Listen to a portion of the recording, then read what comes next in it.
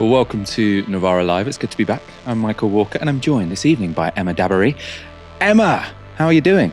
Yeah, I'm good, thank you. How are you? Very well. Where are you joining me from this evening? I know last time you were quite far away. Are you still in Southeast Asia?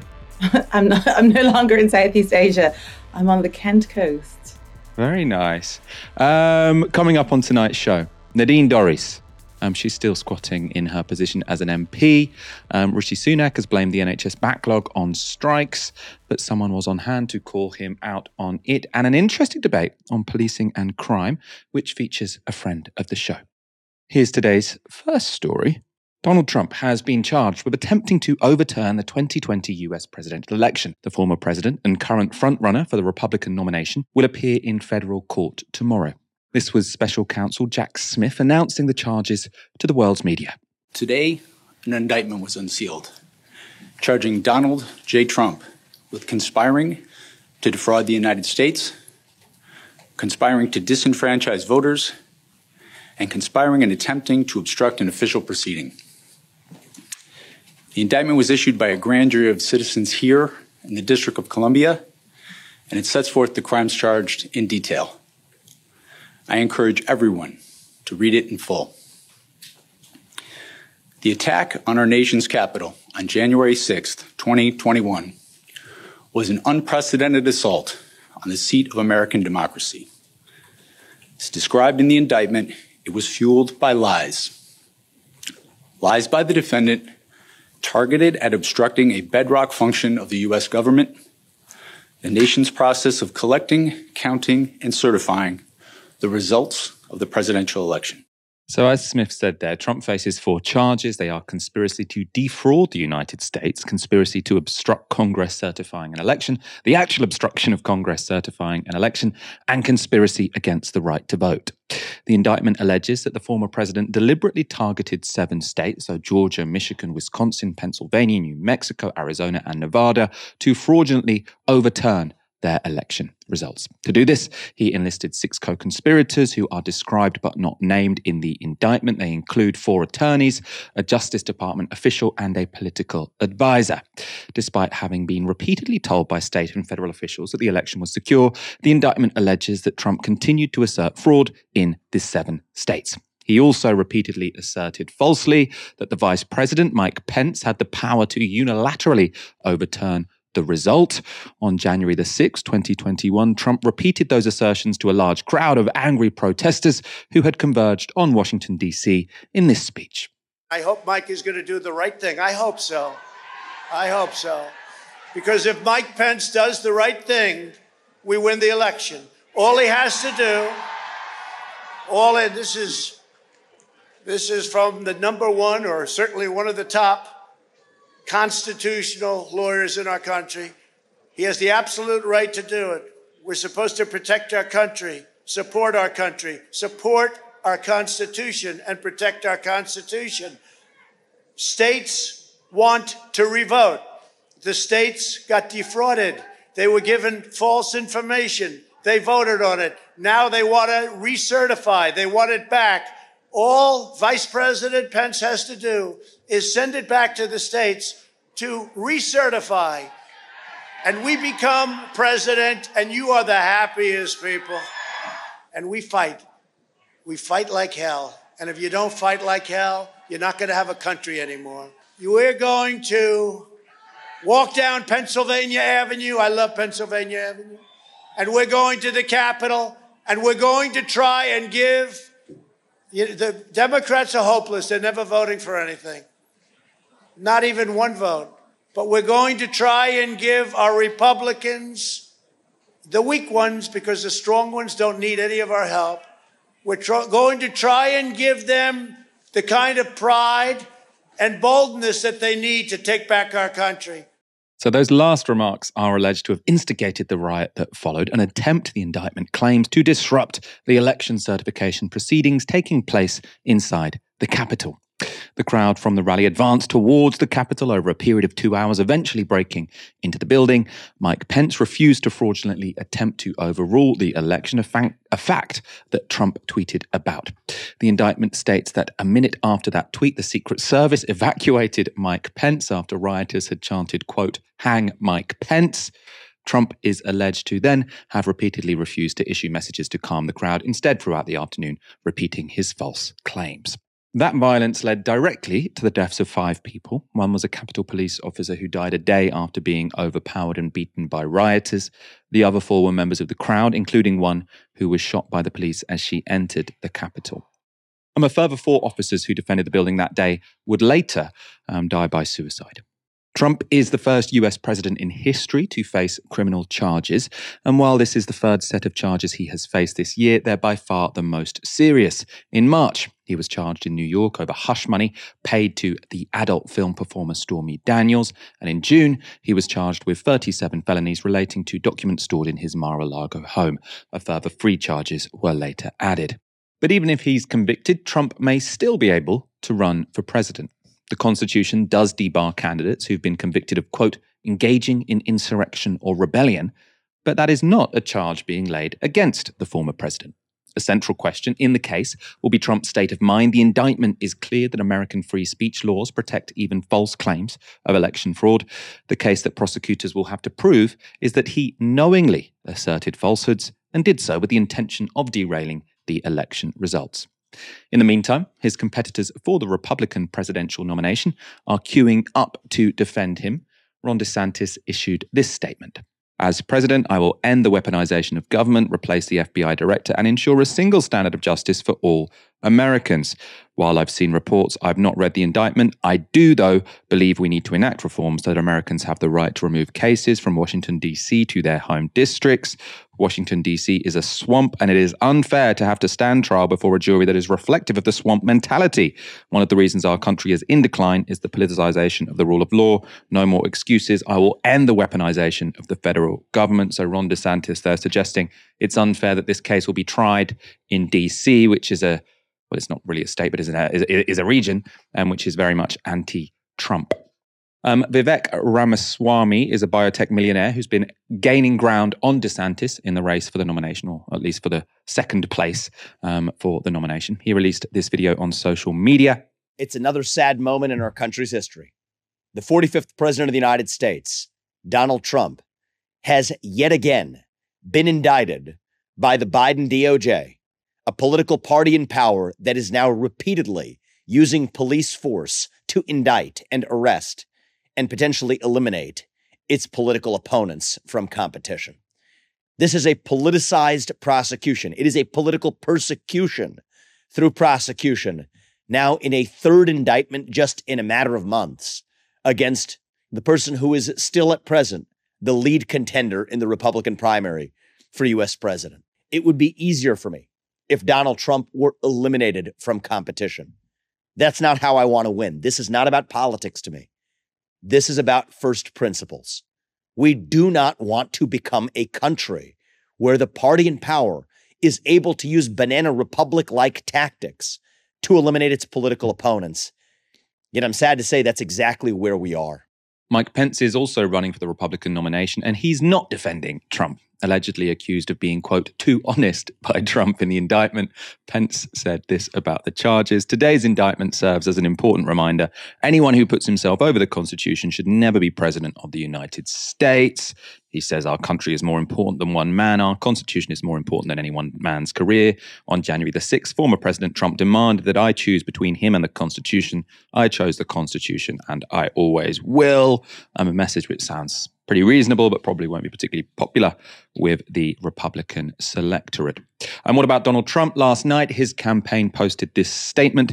This is nothing more than the latest corrupt chapter in the continued pathetic attempt by the Biden crime family and their weaponized Department of Justice to interfere with the 2024 presidential election, in which President Trump is the undisputed frontrunner and leading by substantial margins.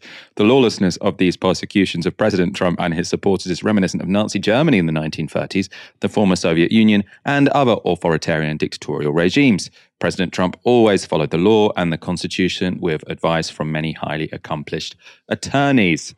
Trump also posted this message to his supporters. Thank you to everyone. I have never had so much support on anything before. This unprecedented indictment of a former highly successful president and leading candidate by far in both the Republican Party and the 2024 general election has awoken the world to the corruption, scandal, and failure that has taken place in the United States for the past 3 years. America is a nation in decline, but we will make it great again, greater than ever before. I love you all.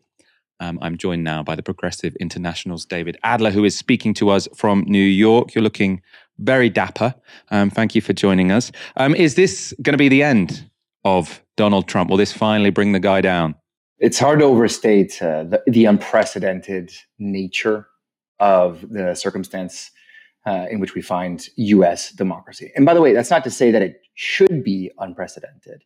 The special prosecutor there described this as, never before has a U.S. president faced criminal charges after leaving office. Probably that should have been something that the U.S. could have done a bit more of through truth and reconciliation committees, through thinking about what it meant to defraud the United States by, for example, telling lies that led to the U.S. war and invasion of Iraq.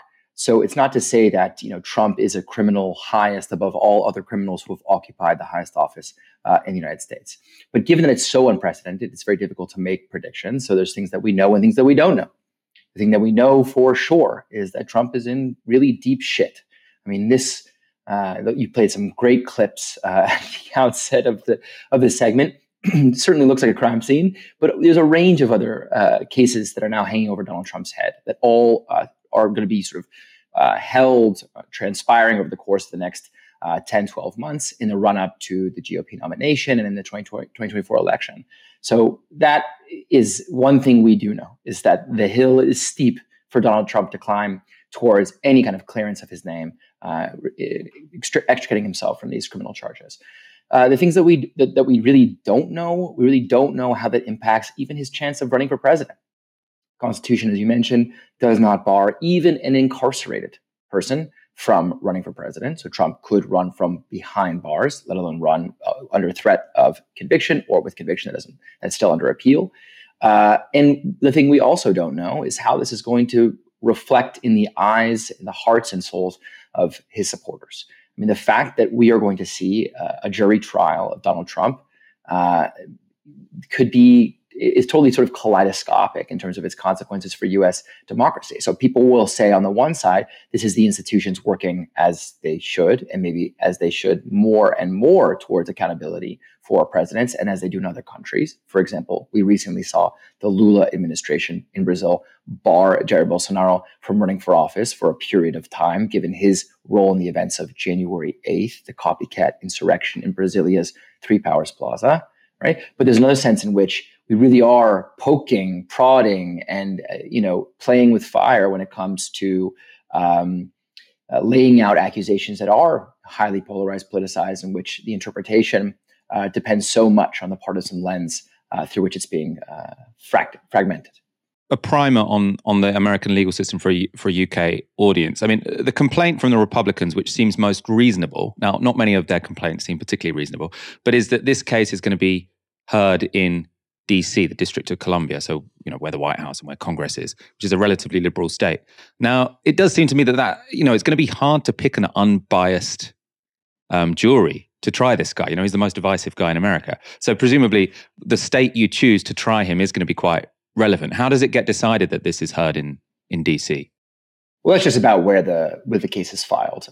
So that's all. That has nothing to do with choosing your jurisdiction necessarily. I don't think that DOJ was trying to square him into a particular area. What we can say about the jury selection is going to be extremely contentious, and it opens every step of this process. We're in the indictment process now, which is already extremely contentious, controversial, and potentially counterproductive. Whatever, depends on who you ask. Right? But every single step of this process, jury selection being one of the most important, is going to lead to hundreds of conspiracy theories, further investigations, counter investigations, snooping around. I mean, this is going to be a long, drawn out, and extremely challenging process that presents further threats, challenges, dangers to the same democratic institutions that it intends to protect. And so this is what I'm trying to emphasize. We really don't know how this whole process will play out. You listen to the speeches of the prosecutors who are making a clear and calm case, like this is a crime and we are taking steps to ensure accountability for those crimes. And you think, that makes sense. And you listen to the Republican contenders saying, this is a witch hunt. This is totally controversial. Why are other crimes on their side not being prosecuted according to the Biden crime family? And you think there's probably a lot of people listening to that speech who find it way more compelling and way more attuned to their pre-existing convictions and commitments.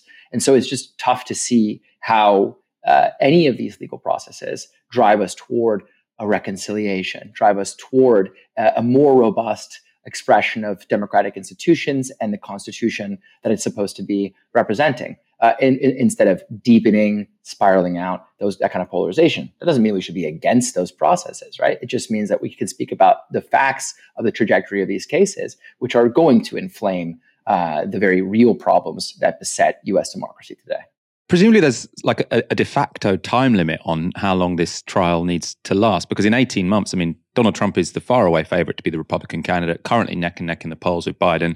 If they are neck and neck in the polls, that means the electoral system in the Electoral College means that Trump is quite likely to become president. So therefore, in 18 months, Trump could be president and he can presumably pardon himself or completely change the priorities of the Department of Justice so that they're not investigating him. I mean, are the people prosecuting Trump aware of all of that and so therefore are desperately trying to get all of this done and dusted within 18 months? The most ungenerous reading of what's happening from the Biden administration is that they're just scared shitless of Donald Trump. If you look at the polls right now, Trump said he's leading in the polls, but it's almost neck and neck on some of these poll readings, right? Joe Biden, despite efforts to reduce inflation, boost lower unemployment, boost wages at the bottom end, those numbers, or that kind of economic performance at the macro level, which people would have expected, voters are going to feel that those pocketbook effects and rally out for Joe Biden. They're just not materializing. And Trump is so resistant. I mean, we've never seen a kind of Teflon Don situation like this, where no matter what you're throwing at the guy, his poll numbers refuse to fall. And so I think there is a level of desperation. And it's clear that none of these charges are going to impact his trajectory towards president. Like I said, these trials could go on for a long time. That's one thing. Their dates are already set for 2024, but they could go on for longer than that. There are appeal processes. And even in case of conviction, the guy can still run. And he'll have no qualms with this kind of question of pardoning himself if he were to enter the presidency. So there's a game of cat and mouse here. No one knows where it's going or what the consequences will be. But the social consequences, I think, above all, should be concerning to us as much as the political consequences for prospects for candidacies and elections and nominations. We said that, I think, according to the Constitution, formally the only crimes that debar one from being a president are sedition and insurrection. So he's not being charged with either of those things. Although I suppose one could make a claim that it wouldn't be a ridiculous thing to charge him of, but those are not part of the charges. What is the limit?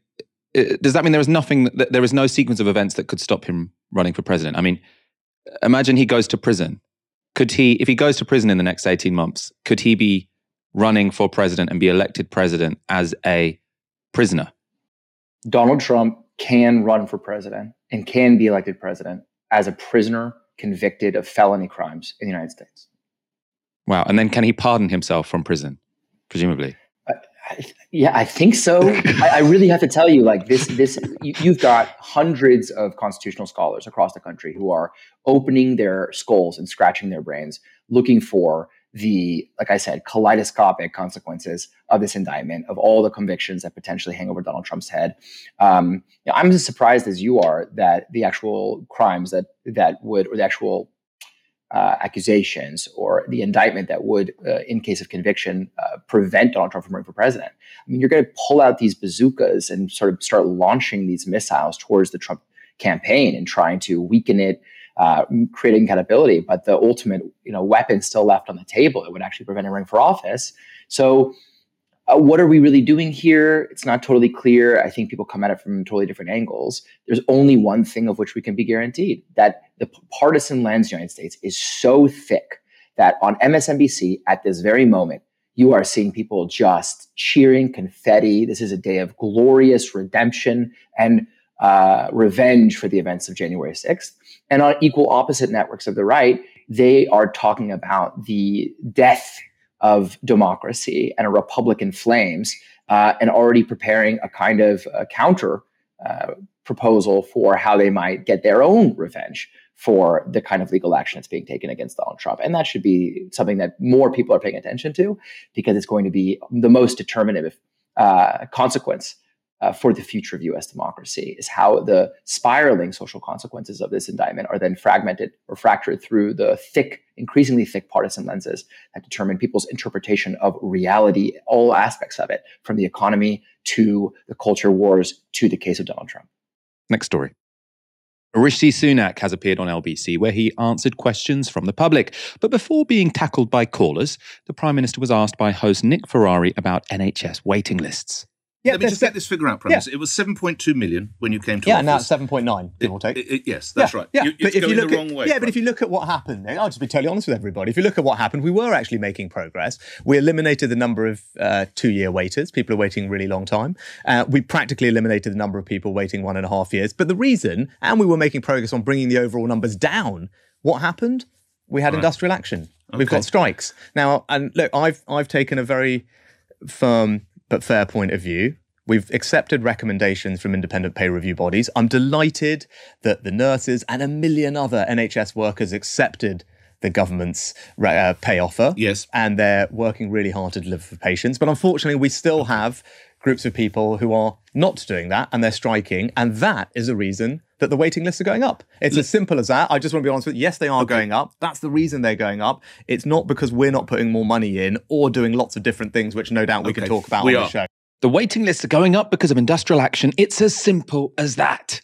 Is it really as simple as that, Rishi? No, it's not. Spoiler, we're going to go get into the evidence in a moment. First, though, here's what happened when Olivia, a junior doctor, confronted the Prime Minister.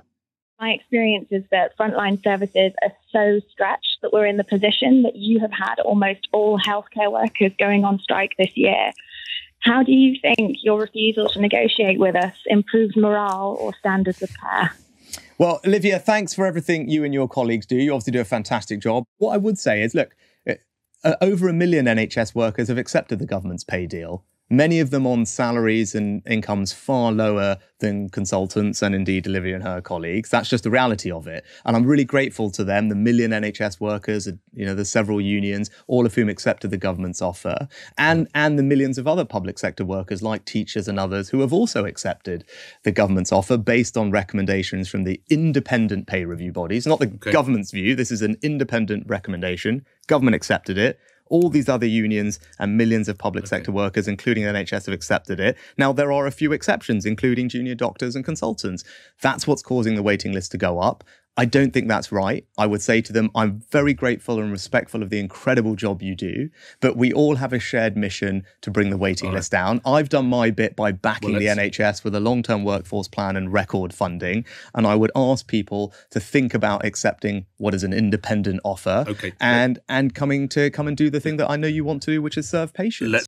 I've done my bit. I mean, I just find it so depressing that after COVID, I say this quite often on this show, but I do think it is significant and needs to be remembered that we clap for these people every Thursday. There was, I think, an implicit pledge, an implicit promise made to NHS workers and all carers that we would value their work properly when the pandemic was over. And now you've got a Prime Minister lecturing a junior doctor saying, God, just accept a real terms pay cut. Get over it. Get over it. You know? This is your problem. Your problem that there's a waiting list which is increasing. It's not their problem, by the way, that the waiting lists are increasing. We are now going to look at the data. We'll start with the waiting lists themselves. So according to the House of Commons Library, the overall NHS waiting list have been rapidly climbing since 2020. But before that, they'd been steadily climbing ever since the Tories took power in 2010. Sunak is right that some waiting lists have been going down, and those are the ones he prefers to talk about, as these graphs from Full Fact show. The number of people waiting a year or more has gone down over the last 2 years, but there weren't that many people on those lists in the first place. Whereas the number of people waiting for up to a year, the first two graphs, has grown. And there was no point in the last 2 years where that number has significantly fallen. The nurses first went on strike in December last year, while the doctors kicked off their industrial action this March. So the trajectory of the waiting list can hardly be blamed on them. But what about the longer term trend? Well, the Tories argue that during their 13-year stint in power, the NHS budget has been protected from cuts. But that's a technicality because while budgets haven't been slashed, NHS spending hasn't kept up with demographic changes, specifically an ageing and increasingly sick population. This graph from the FT shows how badly the UK has kept up with health spending compared to other countries. The dotted line shows health spending as a share of GDP averaged across the US, Canada, and several Western European countries. As you can see, funding from Thatcher's and Major's governments fell well below the line. The new Labour government that followed increased funding until we hit the average in the last few years of their tenure. But the Tories have gradually dragged us to the bottom again. That freeze on funding has had a huge impact on pay. Again, from the FT, the graph shows how badly nurses have been doing since 2010. By this year, their real terms median weekly pay is now roughly where it was in 2002. Part of those cuts were also to capital expenditure. So that's investment in new hospitals, equipment, and services. This graph shows the number of hospital beds per 1,000 people. Again, we are towards the bottom compared to our peer countries. This one can't be laid entirely at the feet of the Tories, though. The number of beds have been falling since 2000, but that fall accelerated under the Tories, who took us to the bottom of the ranking. So years of underinvestment explains why the backlog for treatment increased from 2010 onwards and why the NHS was in a very weak position to deal with and then recover from COVID-19. And the Tories screwing the NHS is nothing new. Under Labour, NHS waiting lists fell after steep climbs in the Thatcher years. They went up again under the Tories, rocketing during COVID. It's a similar case for A&E waiting lists. Under Labour, almost 100% of people were seen within 4 hours. Under the Tories, that figure dropped to around 50%. So don't give me industrial action is pushing up the waiting list, right? It's a simple story. The Tories pushed up waiting lists, and they do that every time they get into government. This is, if you're looking at correlations, the correlation between the Tories getting into government and waiting lists going up is very, very obvious. You don't have to be particularly good at social science to work out that's what's going on. Let's go back to Junior Dr. Olivia for her reaction to Sunak's claims. I think it's amazing that we're blaming the increasing in waiting lists on doctors going on strike. You're losing staff because we're undervalued, and it's not just doctors, it's everyone. We're all leaving. A happy workforce is your responsibility. You're the Prime Minister, you're the government, your staff aren't happy. That's your fault. And ultimately, that's not good for patients, because retaining staff is one of the bedrocks of making sure that you have good patient safety. You cannot keep the NHS running with the staff shortages that it has. And to keep us here, you have to keep us happy. That is your job. None of us are happy. I mean, that was so well put. Like, the idea that as a government, you can both increase healthcare outcomes and go to war with the workforce who are responsible for positive healthcare outcomes is just completely bonkers, right? So obviously, under Thatcher, when the government decided to go to war with the miners, one of the reasons they went to war with the miners is because they wanted to shrink the mining industry in the UK. They thought that this was a source of militancy. They wanted to move to a post-industrial economy. So they were like, it doesn't matter if we completely make these people miserable, make them not want to work in mines, make them completely demoralized. That doesn't matter because our whole strategy for moving forward the economy means that we won't really need miners anymore. But at the moment, what you're seeing is a government who is saying, you're the problem. They're happy to demoralize the NHS workforce. Now, Rishi Sunak is always talking about, the nurses accept 5%, why can't you? Now, the process by which the nurses ended up accepting 5%, I think will have demoralized a lot of people in that workforce. So there were lots of very close votes. You had different unions going different ways. It was all a bit of a mess. I don't think anyone can argue that that was a process which has sort of left nurses happy and satisfied. It was a painful, drawn-out process with a lot of emotional blackmail saying, if you don't accept this, loads of people are going to die, right? It wasn't the kind of process that brought the workers along with the government. And what we're seeing here is the government going to war with a workforce which is necessary, which is the key input to what they think is one of their most important outcomes, which is bringing down waiting lists and increasing the health of the population. It just seems completely bizarre to me. To me, he's just really like the mundane, banal, like face of evil. I honestly don't. I really struggle to watch that interview, and then his odious, I'll just be honest with you, as he proceeds to just be so like he's just so inherently dishonest. And it's like everything that comes out of his mouth is untrue. And I mean, I know we're talking about the like crisis in the NHS and his attempt to kind of manipulate people into thinking that the cause of this are the striking workers, and it's like a huge issue. But I'm also just, as I'm looking at him, I'm just thinking as well just about the existential threat that he poses, that he and his policies pose, actually like to humanity. And I don't want to sound, it's not like hyperbole, but I'm just thinking about like what he's doing in the North Sea with the gas and oil licenses. And I just find him really difficult to watch because I actually, yeah, as I said, he's so boring as well. And I think that actually works in his favor. He's so boring that it's actually quite difficult to listen to him often. Which doesn't really matter because usually he's just like everything that he's saying is like completely dishonest anyway. But I really think like what he's doing, the policies that he is enacting, are just like destroying the country, and without sounding too dramatic, like just a kind of direct threat to the world. Like, yeah, I struggle to watch him.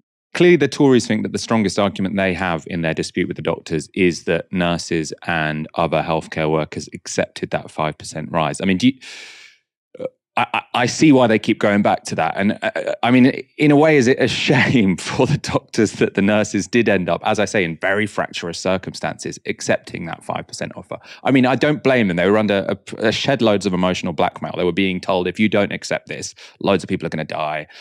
There was lots of division within the nursing movement. They ended up accepting 5%. Do you think it is going to be difficult for the doctors to achieve an amount which is much higher than that after the nurses have gone for 5%?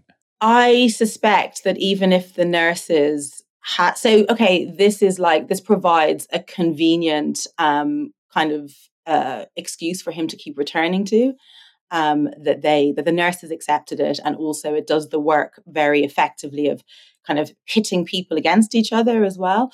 However, even if they hadn't accepted it, there would just be another excuse. There'd be another reason why the doctors can't be given their pay rise. So this has provided kind of like a convenient narrative, but I think without it, that they wouldn't capitulate anyway. It would just be something else.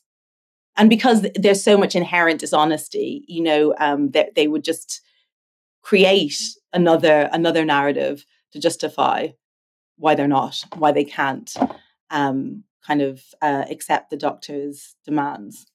Next story. In the run-up to the next general election, both Labour and the Tories are competing on who can be toughest on crime. The latest iteration of that debate, sparked by Transport Minister Richard Holden, is about whether we should build more prisons to lock up shoplifters.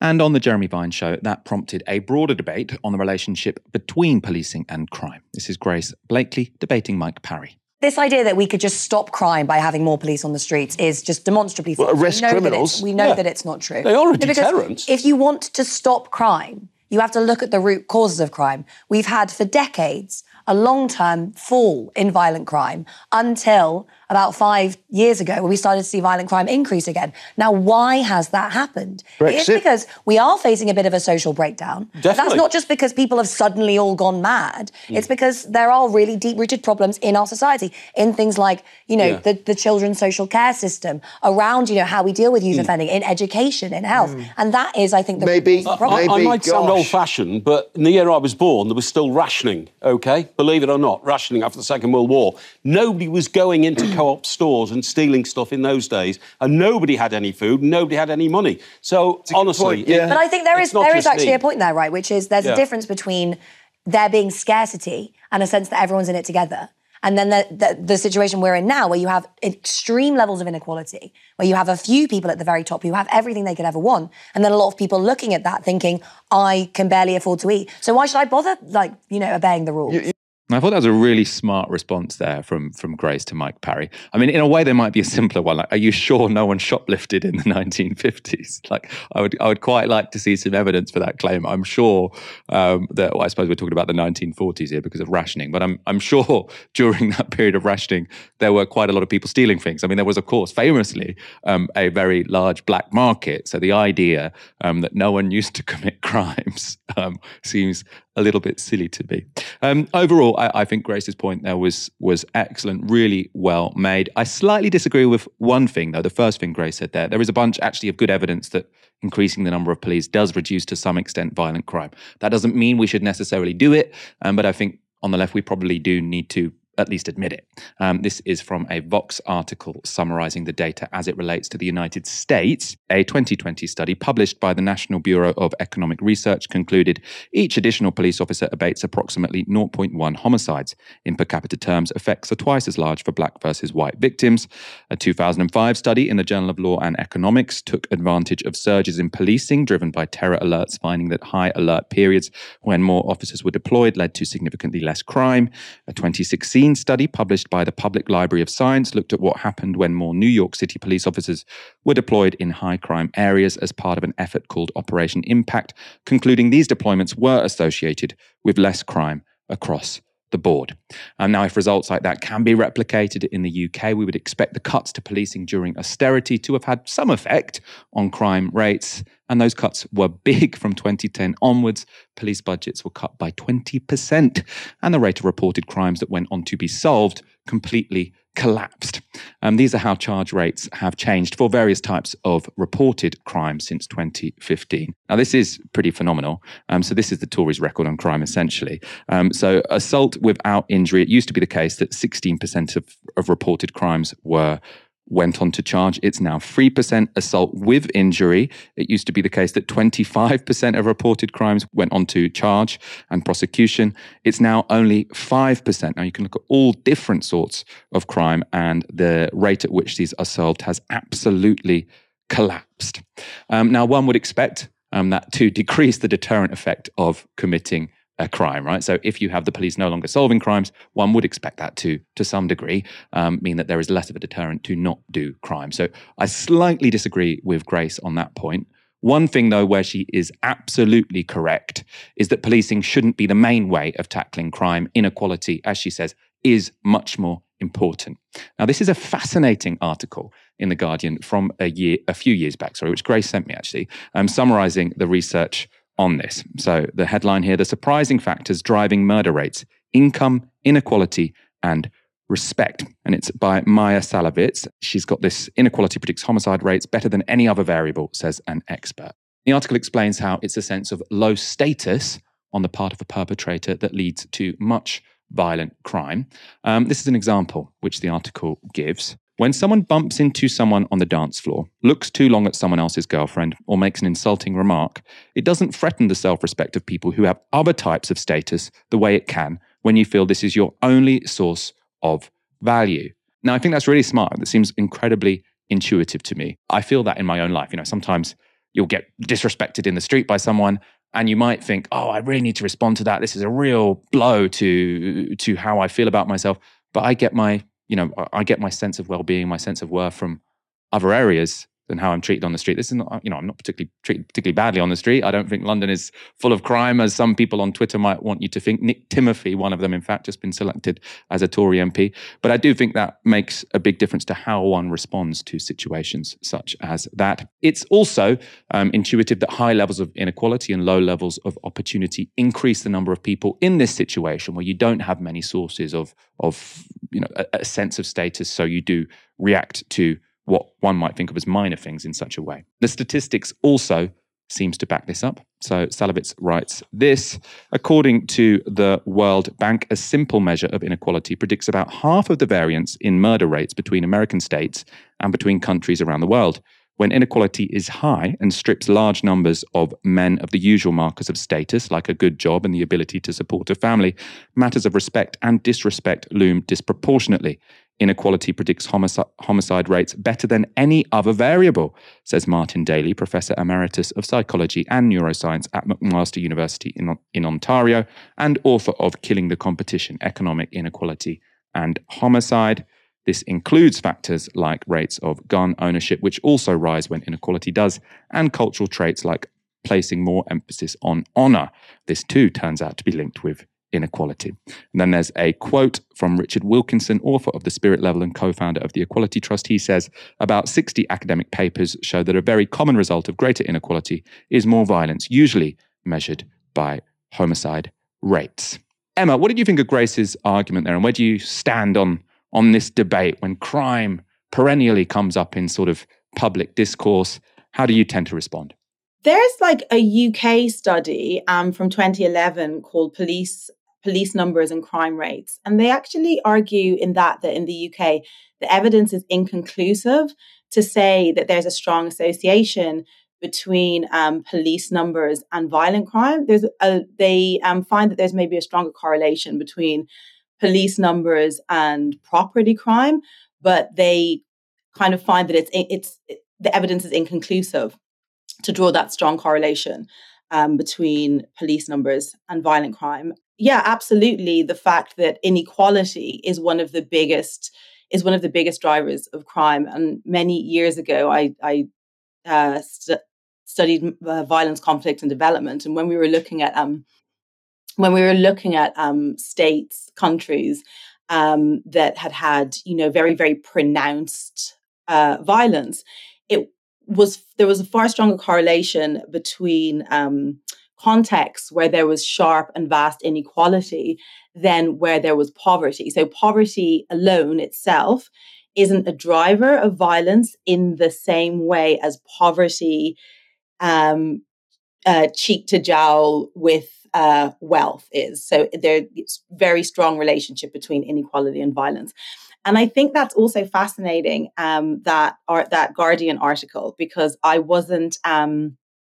not read it or seen that before, but something that I've spoken about, so just speculatively, kind of anecdotally, I have nothing that I've researched or anything, but just in different social spheres that I have lived in, I've definitely kind of speculated about that idea that how people behave in public space and the value that is attached to kind of respect in public space does seem to really correlate with the arguments that are being made in that article, and where people have less status. Certainly there, and again, this is just anecdotally, but something that I've definitely witnessed and observed is that the kind of social relations in public space where there are lower status people, I've experienced, kind of more violence. People can kind of afford to be more genteel, not because they're better people or nicer people, but because they don't have to necessarily assert themselves in public spaces like that, because they have other spheres of influence and status. So I think that's fascinating that there's research that supports that. That's one article where I read it and I found it really, really intuitive. It just made sense to me. Of course, it is important to keep this whole debate in perspective. When we hear that crime is soaring, that's often based on police records, which do show crime to be historically rather high. The problem with that, though, is that it's affected by how inclined people are to report crime and how the police decide to record them. So the Office for National Statistics suggests their police and crime survey is a better measure. This graph from the Times shows the difference the measure we use makes. So in yellow is the number of crimes reported to the police each year. As you can see, that was around 5 million per year in 2003 when these records began. Those numbers fell consistently until 2015 when they started to increase. So reported crimes going up. The black line, though, shows how many crimes the Office for National Statistics think took place every year based on interviews they do with respondents. This is sort of a random survey that you do with a representative sample. Now, on that measure, crimes per year peaked at around 20 million in 1995 and has been declining ever since. So according to the ONS, that decline hasn't stopped. So whereas you see this uptick in reported crime, estimated crime based on interviews of people and surveys suggest it is still falling. There were 5 million, or less than 5 million, in fact, estimated crimes in 2022. That's half the number that we had in 2010 and a quarter of the number in 1995. Emma, if the arrow is going in the right direction, so if crime is going down, should we just forget about it? Whenever sort of a politician brings up crime on the telly, should we just say, look, it's falling, stop with this fear-mongering? No, I don't think we should just forget about crime. But at the same time, I find it like really alarming that both parties are using are using kind of a fear of crime or this idea that they're tough on crime as one of their kind of like main campaigning tools. I think it's definitely, just part of the dynamic of trying to blame the kind of most vulnerable people in society for the kind of for the ills of society. So I think we really have to consider how we think and talk about crime and the solutions to it. Yes, we can focus on crime, but I think the solution should be very different to just this idea of cracking down on it and just having more police. Yeah, no, I agree with that. I mean, I do think that, my question was sort of, I suppose, meant to be a provocation because I don't think that crime falling means that you can say it doesn't matter. It's a bit like, when people say, oh, yeah, Britain might be racist, but there's a bunch more racist places in the world. It's like, why are we comparing ourselves to more racist places? If something is bad, we want to make sure it declines to an absolute minimum, not say, well, it could be worse, and then sort of settle there. I also totally agree that sort of fear-mongering about crime and sort of suggesting, oh, crime is at an all-time high, it's out of control, is incredibly unhelpful and normally is done for very cynical political reasons. Our final story. Nadine Dorries announced her intention to resign over 2 months ago, but she still hasn't got around to doing it. Rishi Sunak was asked about that fact on LBC. Nathan says, what should happen to an MP who doesn't speak in Parliament in over a year and takes 2 months to officially resign? I think he might be talking about your colleague Nadine Dorries, who hasn't spoken since July of last year. Yeah, look, your view of Nadine? Yeah, I think people deserve to have an MP that represents them wherever they are. And, it's just making sure that your MP is engaging with you, representing you, whether that's speaking in Parliament or being present in their constituencies, doing surgeries, answering your letters. That's a job of an MP, and all MPs should be held to that standard. So she's failing in that, isn't she? Well, at the moment, people aren't being properly represented. I think last time you were on this show with me, Emma, I sort of ended the show by saying how I somewhat aspire to be a little bit more like Nadine Dorries. I do recall. I'm on a similar wavelength. I suppose not, because it is, you should represent your constituents. But at the same time, the idea of saying you're going to resign, then not doing it and taking your salary for a while not doing any work, it does have an inherent appeal to me. You're not an MP. I just think it's so undignified. Her behavior is so undignified. And it's just another example of them just taking the piss, literally, and just really it's like she sees her responsibilities, she sees her job clearly as just like a stepping stone to notoriety, some other career, media, author, whatever. She clearly has no interest, no concern, no respect, a complete disregard for her constituents. It's very in keeping with the PM, but it's just, it's literally, it feels satirical. I think I said that the last time. The first time I was on as well, we were talking about Nadine Dorries and Rishi Sunak. So it's very Groundhog Day that I'm back finishing with her again. I should also reassure our audience, of course, Novara Media is funded by the kind donations of our hardworking audience. If I were to resign, which I have absolutely no plans to do, I would not sit on my ass for months on end, taking home some of your donations as part of my salary. So do not worry. I shall be more honourable than Nadine Dorries, even if sometimes I do find her outrageousness has an element of charm to it. One of my most unpopular opinions with our audience, which I think is probably warranted, in fact. I hate myself because of this opinion, which I just cannot get rid of. Emma, thank you so much for joining me tonight. I'm glad I was prepared for your Nadine Dorries, adoration, because the last time it took me by surprise. Each show becomes a sort of a therapy session for me when it comes to Nadine Dorries, because it makes me really doubt myself, but I just can't remove these urges. We are going to wrap up then. Come back tomorrow for another live stream from 6 p.m. For now, you've been watching Novara Media. Good night. This broadcast is brought to you by Novara Media. Go to novaramedia.com/support.